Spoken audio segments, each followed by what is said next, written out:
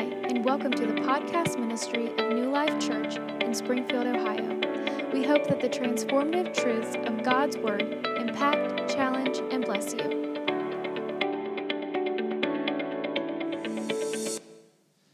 Nehemiah chapter 2 and verse 1. Give you a little, while you're turning there, I do hear some pages turning. While you're turning there, I'll kind of just let you know the backstory, because not everybody, was raised, in church and came through Sunday school and understands what's going on in the context of the story. So Nehemiah is a cupbearer, a counselor, somebody who is in the royal court of the king, who is not one of the good guys. And Jerusalem has fallen. The entire nation has fallen and has fallen in disrepair. The enemy has come in and destroyed the gates, destroyed the city, desecrated the temple. The entirety of God's people, as an institution, as a nation, lies in ruins. And as Nehemiah begins to become aware of this as a man of God, even though he's in a foreign place, in a foreign kingdom, it begins to break his heart, and it begins to show. Whenever God begins to really deal with us, that will begin to show, it'll begin to manifest. And so in this passage where Nehemiah is so bothered, the king says, "What is wrong with you?" He can actually tell. And that's the thing. Whenever a man of God or woman of God is out of sync, everybody will know. Everybody can tell that, right? So the king says, "What's going on?" He says, he tells him the problem. My homeland, it lies in ruins, and everything's been desecrated and destroyed. And so he secures permission through the favor of God to rebuild the city of Jerusalem. He says, "I need, well, let's just read the word. I guess that'd be easier." And it came to pass in the month of Nisan, in the 20th year of King Artaxerxes, when the wine was before him, that I took the wine and gave it to the king, and now I had been sad. Never before had I been sad in his presence before. Therefore the king said to me, "Why is your face sad, since you're not sick? This is nothing but sorrow of heart." So I became dreadfully afraid and said to the king, "May the king live forever. Why should my face not be sad when the city, the place of my father's tombs, lies in waste?" So I prayed to the God of heaven and said to the king, "If it pleases the king, and if your servant has found favor in your sight, I ask that you send to me Judah, to the city of my father's tombs, that I may rebuild it." And the king said to me, the queen also sitting beside him, "How long will your journey be, and when will you return?" So it pleased the king to send me, and I set him a time. Furthermore, I said to the king, "If it pleases the king, let letters be given to me for the governors of the region beyond the river, that they must permit me to pass through till I come to Judah, and a letter to Asaph, the keeper of the king's forest, that he must give me timber to make beams for the gates and of the citadel which pertains to the temple, for the city wall, and for the house that I will occupy." And the king granted them to me according to the good hand of my God upon me. How many of you felt the hand of God on you? Amen. Praise God. We're going to skip down to Nehemiah chapter 3 and verse 1. We're going to go to verse 6. There are some names in here. We got at least two expecting mothers here, so pay attention. These are some good names for these future babies that they're going to be coming to this church. There's some bangers in here, so we want you to make sure you make a note, okay? We could use a little Eliashib. Whew. We'll get into him. Then Eliashib, the high priest, rose with his brethren, the priest, and built the sheep gate. Somebody say sheep gate. They consecrated it and hung its doors. They built it as far as the tower of the 100 and consecrated it. Then as far as the tower of Hananel, next to Eliashib, the man of Jericho, built. And next to him, Zachar, the son of Imri, built. And also the sons of Hasenanah built the fish gate. And they laid its beams and hung its doors with bolts and bars. Somebody say bolts and bars. That's important. And next to them, Meremoth, the son of Uriah, the son of Koz, made repairs. Next to them, Meshullam, the son of Berechiah, the son of Meshezabel, made repairs. And Zadok, the son of Baana, made repairs. Next to them, the Tekoites made repairs, but their nobles did not put their shoulders into the work of the Lord. Moreover, Jehoiada, the son of Paseah, and Meshullam, the son of Besodiah, repaired the old gate, and they laid its beams and hung its doors with bolts and bars. Amen. We got through that pretty good, didn't we, all them names? Praise God. So now it should be smooth sailing from here. I want you to bow your head and just reach your hand forward. Pray that God's word will go forth in power and anointing, that he will change us, that he will challenge us, that the word will go forward, because that's what it's going to take. It's going to take the word of God. It's not a TED Talk that's going to make a difference in our lives, in our world. It is going to be the anointing which destroys the yoke. It's going to be the word that challenges us, that redirects us. And we pray in Jesus' name, God, have your way. Speak to your people and give us ears to hear, Lord. In Jesus' name, amen. Amen. Praise God. Nehemiah was burdened by the state of brokenness and destruction that the enemy had brought to Jerusalem. And he knew some things. Like when he didn't go and build this citadel, or he didn't build a smith first. He didn't build this kind of district for housing first. He knew that there had to be a line of demarcation before anything else was going to go forward. There had to be a line drawn in the sand. There had to be a wall built before you can do anything inside the wall. And the reason why is the enemy was going to continue to come across and come into the city and plunder and destroy. He knew that, number one, you got to have some walls up, or else the enemy is going to come forward and destroy. You got to have walls up in your own lives. Amen?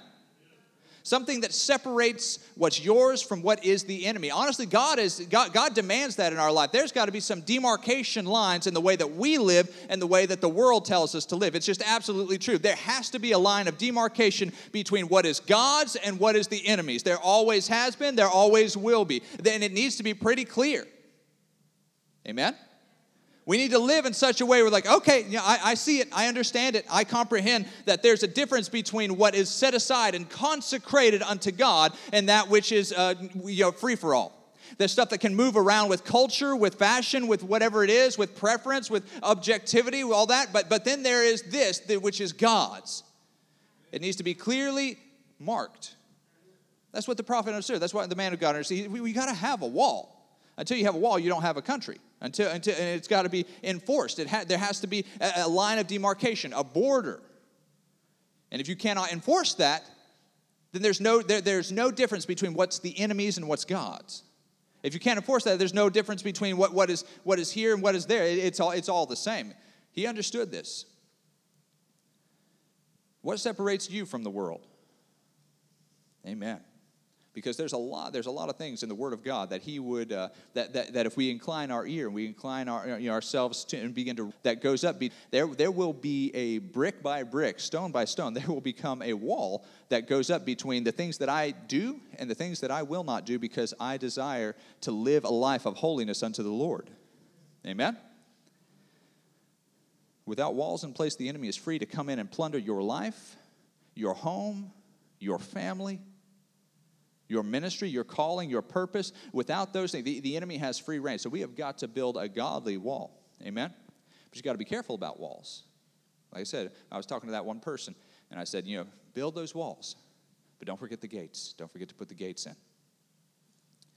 In September of 52 BC, this is roughly 20-ish years after the death, burial, and resurrection of Christ. So this is now you kind of know where to put it in history.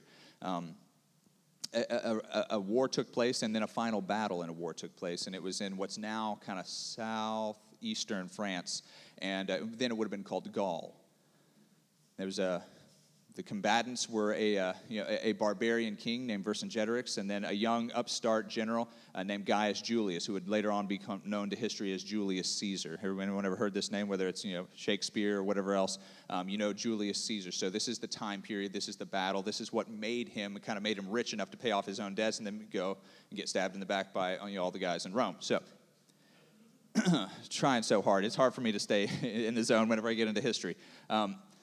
What happened in this battle is the Romans, with their legions, and their cavalry and all the power that they could bring to bear, the power of Rome, they were fighting against this rebel leader and all of his, 100,000 soldiers, and it's happening, kind of in the forest, and these huge battles are kind of happening back and forth, and then winter comes, and Vercingetorix, the barbarian king, decides, I'm going to go home, because it's not time to fight. Nobody fights in the winter, and we'll pick it up where we left off in the spring. So he takes his army and marches all the way back to what was called then Alesia, which is his city, his stronghold.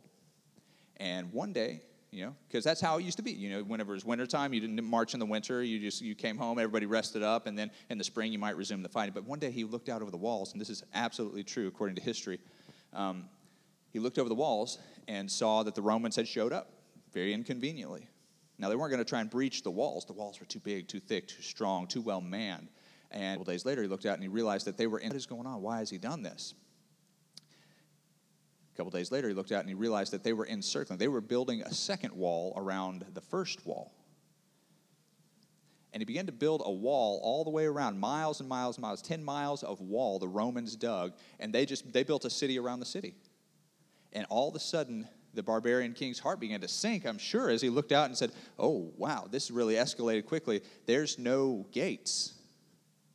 There's no weak place. There's no place to attack. This wall has been created for our destruction. And so even though the Romans weren't strong enough to penetrate and to conquer the city, this wall was being encircled. There was no way to get food in or out. There was no way to get fresh supplies or fresh troops. You couldn't receive anything. And it was a double wall. It was on this side and on the outside. So the Romans were looking forward and out. And all of a sudden, supplies began to run very, very short. It was a siege, and halfway through winter, everybody is starving to death, and it was a horrible, horrible situation because there's tens of thousands of people in this city. The heartbreaking what began to happen. They realized, if we don't have reinforcements, we're all going to die here. We're going to starve to death, and then the Romans are just going to kick the doors in, and we won't be able to stop them. It was a horrible situation. The last-ditch thing, you know what they did? They sacrificed their families, the women and children, and pushed them right outside of their gates into the no man's land between the walls, hoping and pleading and on a prayer that the Romans would be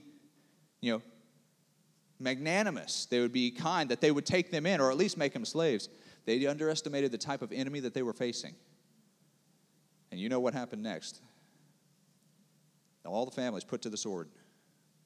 And then finally, he kicked in the door as these starving people. They finally realized the danger of walls without gates. Now, I've got a serious word for you here today.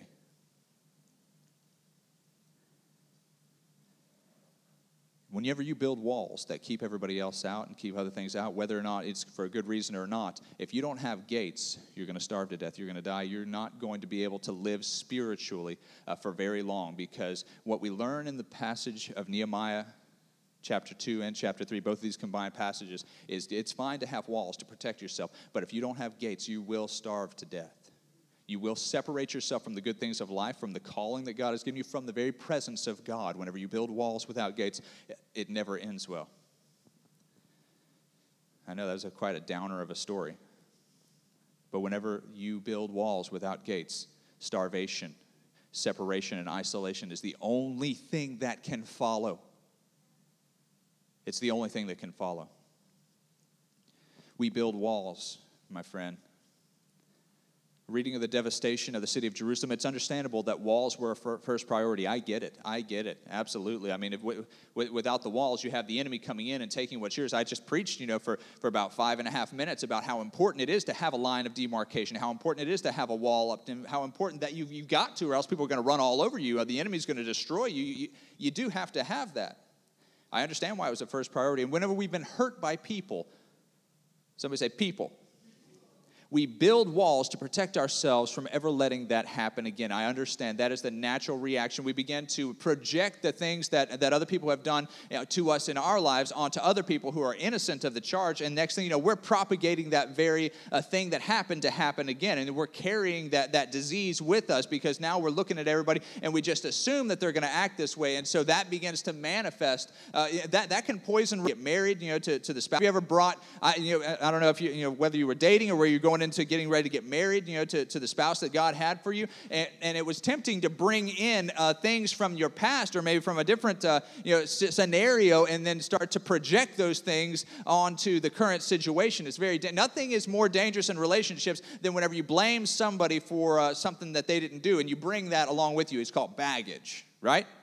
And that can happen in a lot of different ways, It happen, if you come home and then you yell at the dog because you had a bad day at work. These things, it can manifest in so many different ways. It starts to color the things that you see in other people because you've been done wrong in one area. Now you're not going to trust anybody. So next thing you know, you're the one manifesting the problem. Amen? People. When we've been hurt by people, we build walls to protect ourselves from ever letting that happen again. Some people have been hurt in church or by church people. But let me be very clear. they can wrongly think that God has hurt them, because God has not.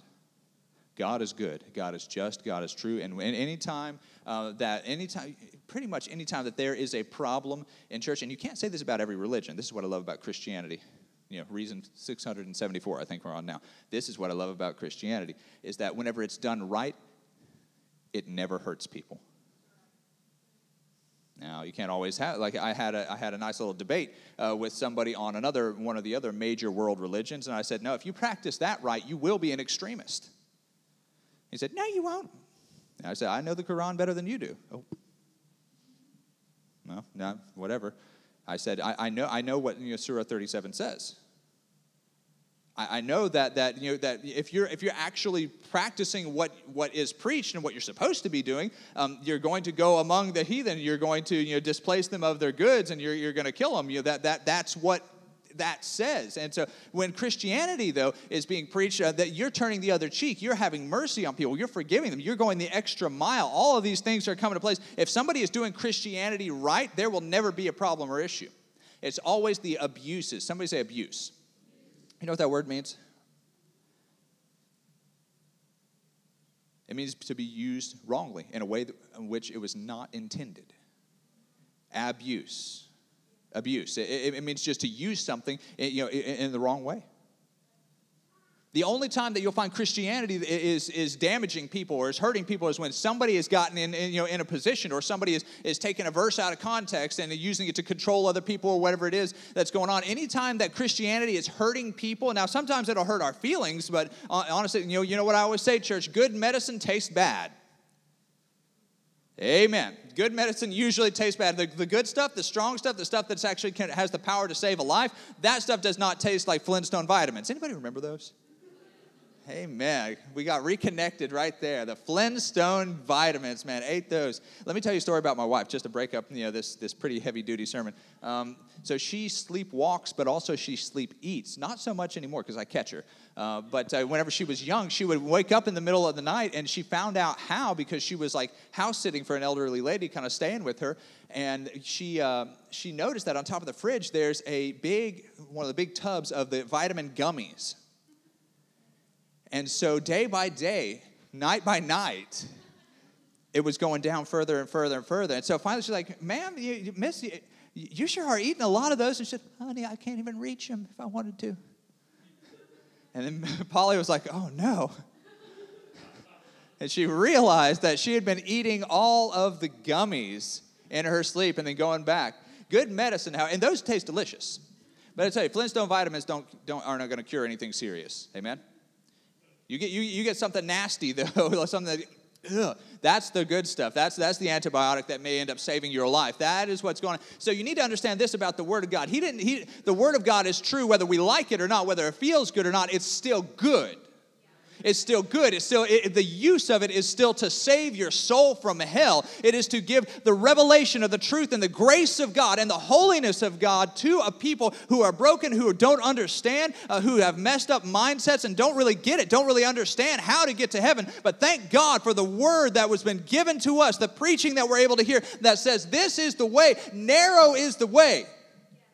That's good stuff. That's not easy stuff, but that's good stuff. Really good medicine usually tastes bad going down.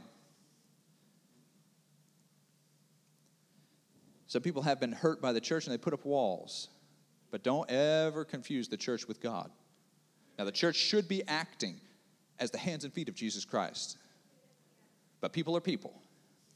And I believe in progressive sanctification as we are all walking through. No one needs to be living in sin that grace may abound for sure. But people, you cannot put your faith in people, no matter who they are. You put your faith in the Word of God, in the person of Jesus Christ, in the God the Father as revealed by His holy Word. Some people, and this is also true, let me give you this. Some people have been hurt in service to the kingdom. That's whenever you're doing things for the right reason, you're doing things in the kingdom, trying to serve, that is a vulnerable place. I don't know, I haven't totally worked out all my theology on why it's so vulnerable, but it really is. It really is. Whenever you're doing something that's self-serving and then it doesn't work out, that kind of, you kind of shrug it off. But whenever you're genuinely, let me put it to you like this. You ever been caught in a lie? You ever been caught in a lie, like when you were little maybe or something like that, and then you're just like, man, they got me. Like I'm sure, most kids at some point, did you eat that? Did you take that cookie? Maybe it traveled with you in adulthood. Maybe you need to rebuke that in the name of Jesus and get over, that lying spirit you got. I don't know, but I know that I have caught people in a lie, and it's really uncomfortable. But you know what hurts worse than getting caught in a lie is whenever people don't believe you and you're telling the truth, right? Like I really did see it, or I really didn't even do it. You ever? Papa Gene, God bless him. He would reach back in the back when everybody was being noisy and wouldn't stop talking. And it didn't matter which leg he horse bit. And then just get right there. Get a good pinch, and then they would all quiet down. But it didn't matter who if anyone was quiet or not. He would reach back there and then just get a hold of a leg and then pinch somebody. Amen. That's have you ever been in a place where you've been doing the right thing and you've been hurt for it?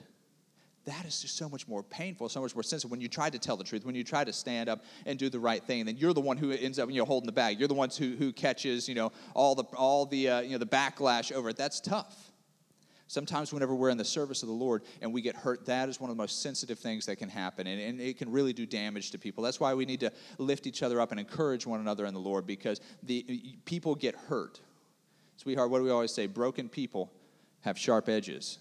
So whenever you're in the business of trying to minister to people, trying to love people, trying to help them to heal, you have to understand that they have sharp edges. They tend to cut the people that are trying to do the right. So you need to understand that. That's a good reason to put up walls. It's easy to see why Nehemiah would be so passionate about building walls, but you must understand this. He was a wall builder, but he was a gate builder too. This is where I really need to preach to you. My friends, my brothers and sisters in Christ, got to preach this. You got to have gates in your walls, or you have not only are you no good to the kingdom, but you won't make it.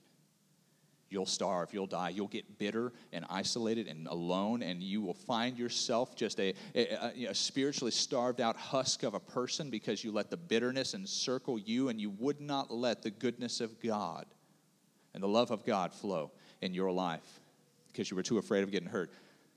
Building gates, like I said, bad stuff comes through gates sometimes, but we have to be discerning. We have to live with the risk, and we have to be wise and understanding. And first gate there, and we read Nehemiah 3. I'm not going to read it again, but there were 3. There's actually 12, so consider yourself lucky. We're going to do 3. The three preeminent ones that I feel like are most important for us today and for the study. Gate. Preaching of this message. Number 1 was the sheep gate. Somebody say sheep gate. Sheep gate. This is the first and most important gate, the sheep gate.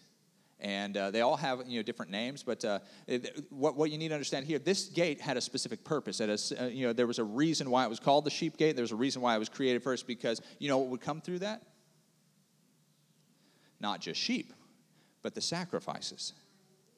The very sacrifices that were going to go into the city before God in the temple, and that were going to be sacrificed as propitiation for their sins, that would push their sins back. That's a big deal. You're like, oh, okay, sheep are fine, but no, this is how you connect with God. This is by which and what you need to know is the first gate that you have got to leave open in your life. There is no option. You have got to install this gate while you're building those walls. That's fine. You have got to have a gate whereby Jesus comes into your life, or else you will die spiritually lost, and you will not make heaven. You'll spend an eternity without God. You have got to have a gate by which Jesus Christ has come into your heart and life.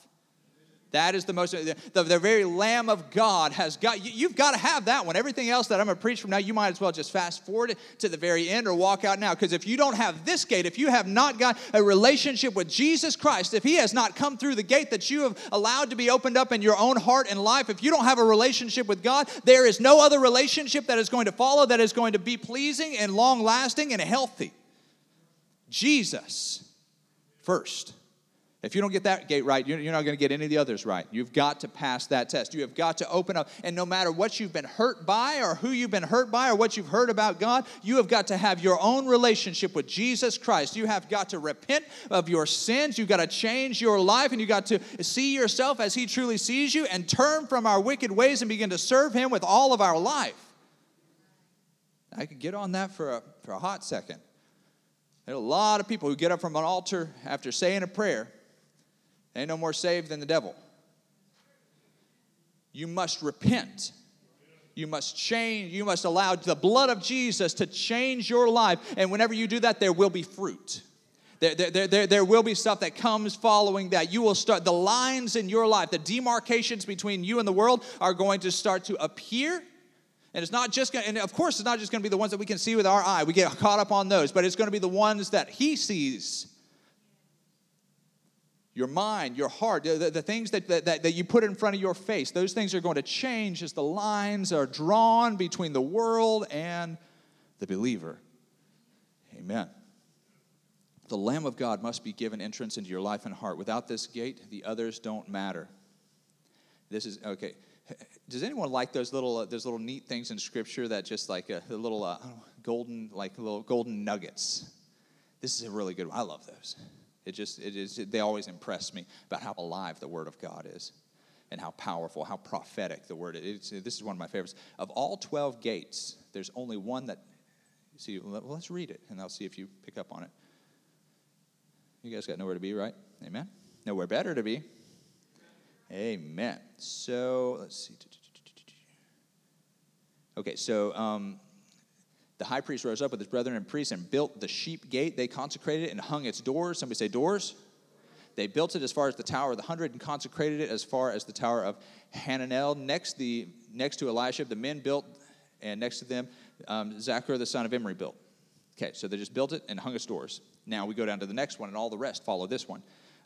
As for the sons of Hassenaah, they built the fish gate, and they laid its beams and hung its doors with bolts and bars.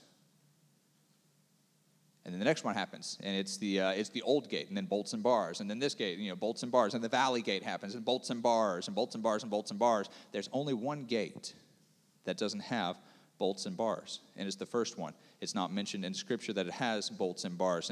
And the reason why that it is worded in that way is that the gate that you build with Jesus, that gate needs to always be open. Always be open. He needs to always have access to your heart, to your life. There is no parts of Jesus or version of Jesus or version of the Word of God and the truth of who He is. The Lamb needs to have free access to be in our heart and to be there without any kind of fettering, any kind of control by humankind or by your own precepts or your own ideology. Jesus needs to have complete and total control of your heart and your life and your decisions. If He does not have unfettered access to be in your heart and in your life, then you might as well just forget it. Now, the other ones, I'm going to preach why. Some of the other ones do. Jesus, though, must be given complete, total, and unlimited access to your heart and life. Don't build walls that keep Jesus out. Build walls, but never wall Jesus out. Secondly, the fish gate. Now, this one does have bolts and bars. See, Jesus called the disciples in Matthew 4:19 to be fishers of men. So immediately we begin to understand that there's a purpose to why this is called the fish gate. It speaks of fellowship. It speaks of other people. It starts to, you get an idea. The first one, that's the sheep gate. That's by which Jesus comes inside of Jesus. This one does have the relationships that we have outside of Jesus. This one does have bolts and bars, and it is a gate, and it's meant to be used with wisdom and discretion and understanding. Nay, I say discernment. You got to know what's coming in and what's going out. Amen?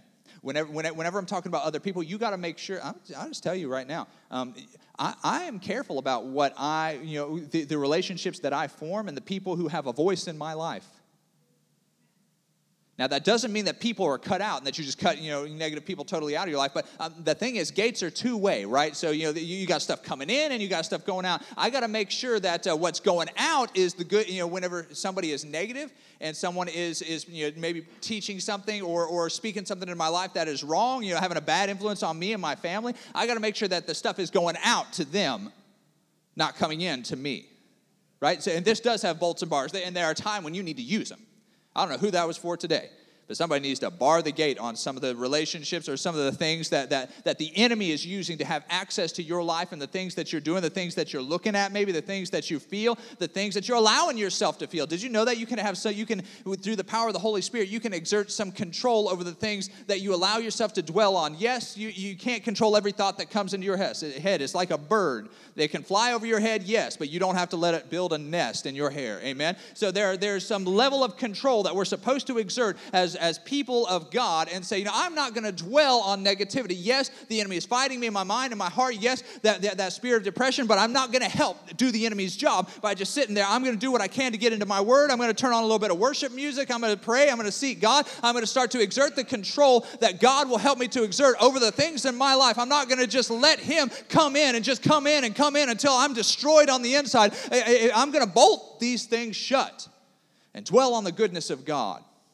It's a battle. I know it's a battle, but we need to encourage each other and challenge each other. Don't dwell on the things of the enemy. Exert the control that God gave you over the gate. Amen. Check on those relationships and see if they're bringing life or death into your city.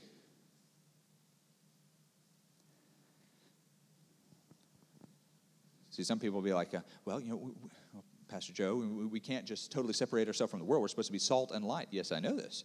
I believe this, and I'm all for that. However, it's one thing if you're witnessing to people about Jesus. It's another thing if they're witnessing to you about sin.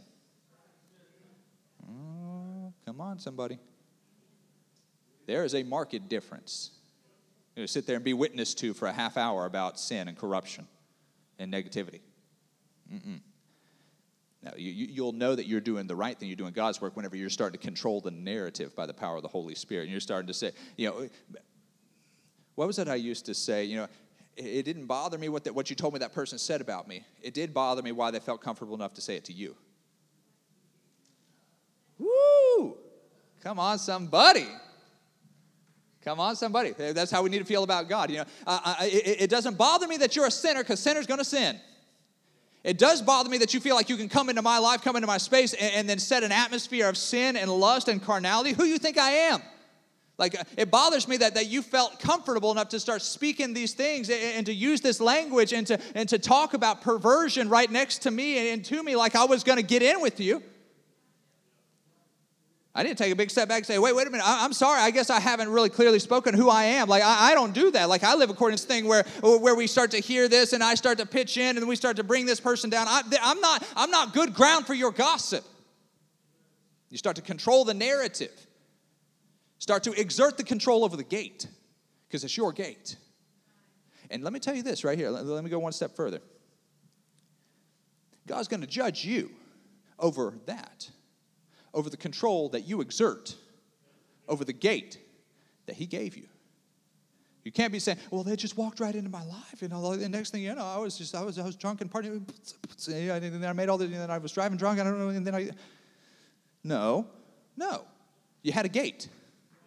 And you didn't exert control over your gate. You allowed things to come into your life. You allowed things to start to become normalized in your own life that were sinful. And next thing you know, you didn't mean to go that far. Guess what? No sinner in history has ever meant to go as far as they went. Exert control over the gate. The Holy Spirit has given you the ability, the power, and the authority to stand for God. Even in a sinful world, even in a sinful age, you still have the power to stand up and be righteous by his righteousness. Not you, not just us, not just the power that we have, but the imputation of God's righteousness in us allows us to live a separated and holy life. You don't have the power, but he does. But you have your hand on that lever in the gate. Amen. Amen. Lastly, my head nods are normally not, they're not noticeable enough, so now I have to do it with my whole body. Lastly, the old gate. Somebody say the old gate. The old gate. That's what I called it, right? Now, and I got lost when I was studying, because I get some of the rabbit trails they get off on are really good, and some of them are so stupid, and they lead nowhere. But I was like, why do they call it the old gate? Didn't they just build it? How is it going to be the old gate? It's newer than the sheep gate or the fish gate. It's the third one built. The old gate. The old gate. Well, this rabbit trail leads right to here. The fact that this is something that has pre-existed. This is something that is being rebuilt, something that has been there beforehand. And let me tell you what this represents. This represents the Word of God. You got to build the old gate, and they begin to understand the reason why they named it the old gate is because this thing pre the wood beams and everything in the bolt. This gate, we may be rebuilding. We're putting new, the wood beams and everything in the bolts and bars. There are bolts and bars on this one. We'll get to them. But the fact of the matter is, this is old. This is even though it was torn down, even though it was demolished, it still existed. It just needed to be rebuilt. It needed to be reconstructed in our lives. And the old gate speaks of the Word of God. Church, we have got to be a people of the Word of God. And let me challenge us as a body of believers right now. If you're part of the church, part of the local body and community, if you're not, then this goes for you too. But for New Life Church, we must man the gate of the Word of God. Now, what does that look like in our church? I love new stuff. If it's good stuff. I love using technology and using different aspects that can be used to further the kingdom, the cause of the kingdom. But everything that we do, every change that we make, must and will, by the grace of God, come through the old gate. Because the old gate is the place by which we can turn things back that don't line up, or let things through that do. And as we begin to look at things, and that's fine. The church is going to change in the way that it looks, and the way that different parts are manifested. We got LED lights, light-emitting diodes to save money. That's great. Instead of the old ones that are going to use. We have some chairs in here instead of pews. That's great because the last time somebody threw up on one, I was able to take it right out, and you didn't have to smell it. So there are benefits, to having chairs instead of pews or whatever it else is. Precious Busket came in here, some bed bugs, that whole section, gone. And they got treated. Somebody say amen for that. Now, that's what I thought. That's what I thought. We can make changes, but here's the important word right here. Every change that comes through and into our church, by the grace of God, will come through the old gate, which is the Word of God, whereby we will stand and say, that's not in line with the Word. So it may be popular. It may be cool. It may be culturally enlightened, but we refuse entrance because it doesn't pass inspection at the old gate. Amen? Can I get an amen? Is that what we're trying to do or not? Amen? I'm trying to live by the Word of God. I'm trying to have ministry that is in line with the old gate. Remove not the ancient landmark. We need to know where the lines are. And let me tell you, brother and sister, the lines are still where they used to be. Culture changes, but the truth and morality and the power of the Word of God, the authority of the Word of God changes not. He is the same yesterday, today, and forever. And although some of these things can change and then they can be upgraded, they can look a little different whenever it comes to, does that pass muster at the gate, the old gate of the Word of God? Where do we stand on it? We will shut the door if it's something counter to the Word of God, and we're going to open up anything that can be a blessing, amen? But there has got to be a discernment. Hallelujah. And there will be. There will be a discernment between what is fitting and what meets the muster of the Word of God and what does not. I don't care what it looks like. That's how you get Trojan horses in there. Amen. You want me to go back into history again? I know you do. I won't. Amen. But I could preach that for a hot second. I sure could. Because something that comes in, it seems innocuous. It seems like it's not going to be a problem. Next thing you know, it has manifested the very destruction of your life and your family.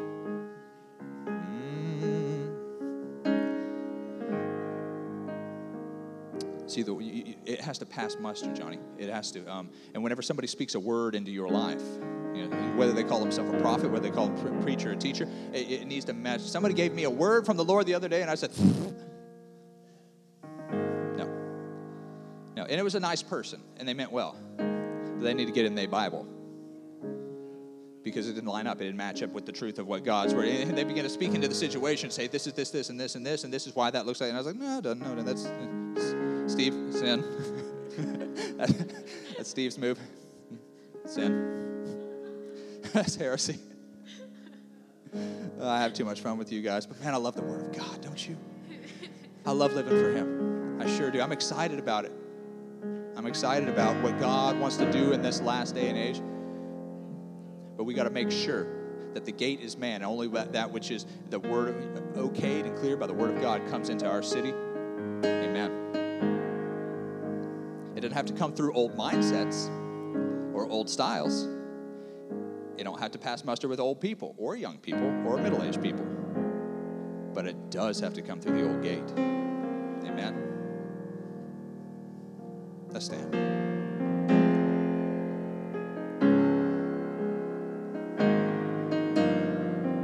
I feel like the church has received this word as far as what our vision is and what we stand for. So I want to challenge you here before we come find a place to pray individually, in the altars at your seat, wherever you need to pray. But we open up the altar so you can feel free to seek God and have that moment that you need with Him. But I want to challenge you. Do you have walls up? Some of you don't, and you should.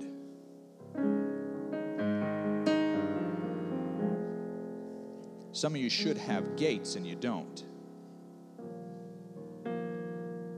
You've been hurt before, you've been burned before, and you know that it's a one-way street, and that isolation is eventually going to result in your death if you don't allow people into your life, if you don't allow God to move in your life. Some of you need to understand that you have to have gates. Yes, you can man them, you can be as discerning as you want to be, but don't die encircled by a wall without gates. Don't live like that. Learn to trust, learn to love. Learn to actually even present yourself as a sacrifice. That's what the Word of God teaches, as a living sacrifice. You know what happens to sacrifices? You get sacrificed. You guys are on it. You had your Wheaties. Sacrifices die. They get hurt. And if He has called us from our sin to live a life of sacrifice, to live a life of risk, a life that is going to put us in harm's way and that we're going to be hurt, we have to understand that's part of the deal. Because did He not live that same life and became sacrifice for us all? That's why you have a sheep gate, because He was willing to pay the price. So now mustn't we, as the children of God, learn to forge those relationships, to submit ourselves to the process of loving others and ministry, even at great risk to our own self. Some of y'all need to break down your wall enough to get a gate in there so you can make the difference that you were called to make in this life. Amen. Let's bow our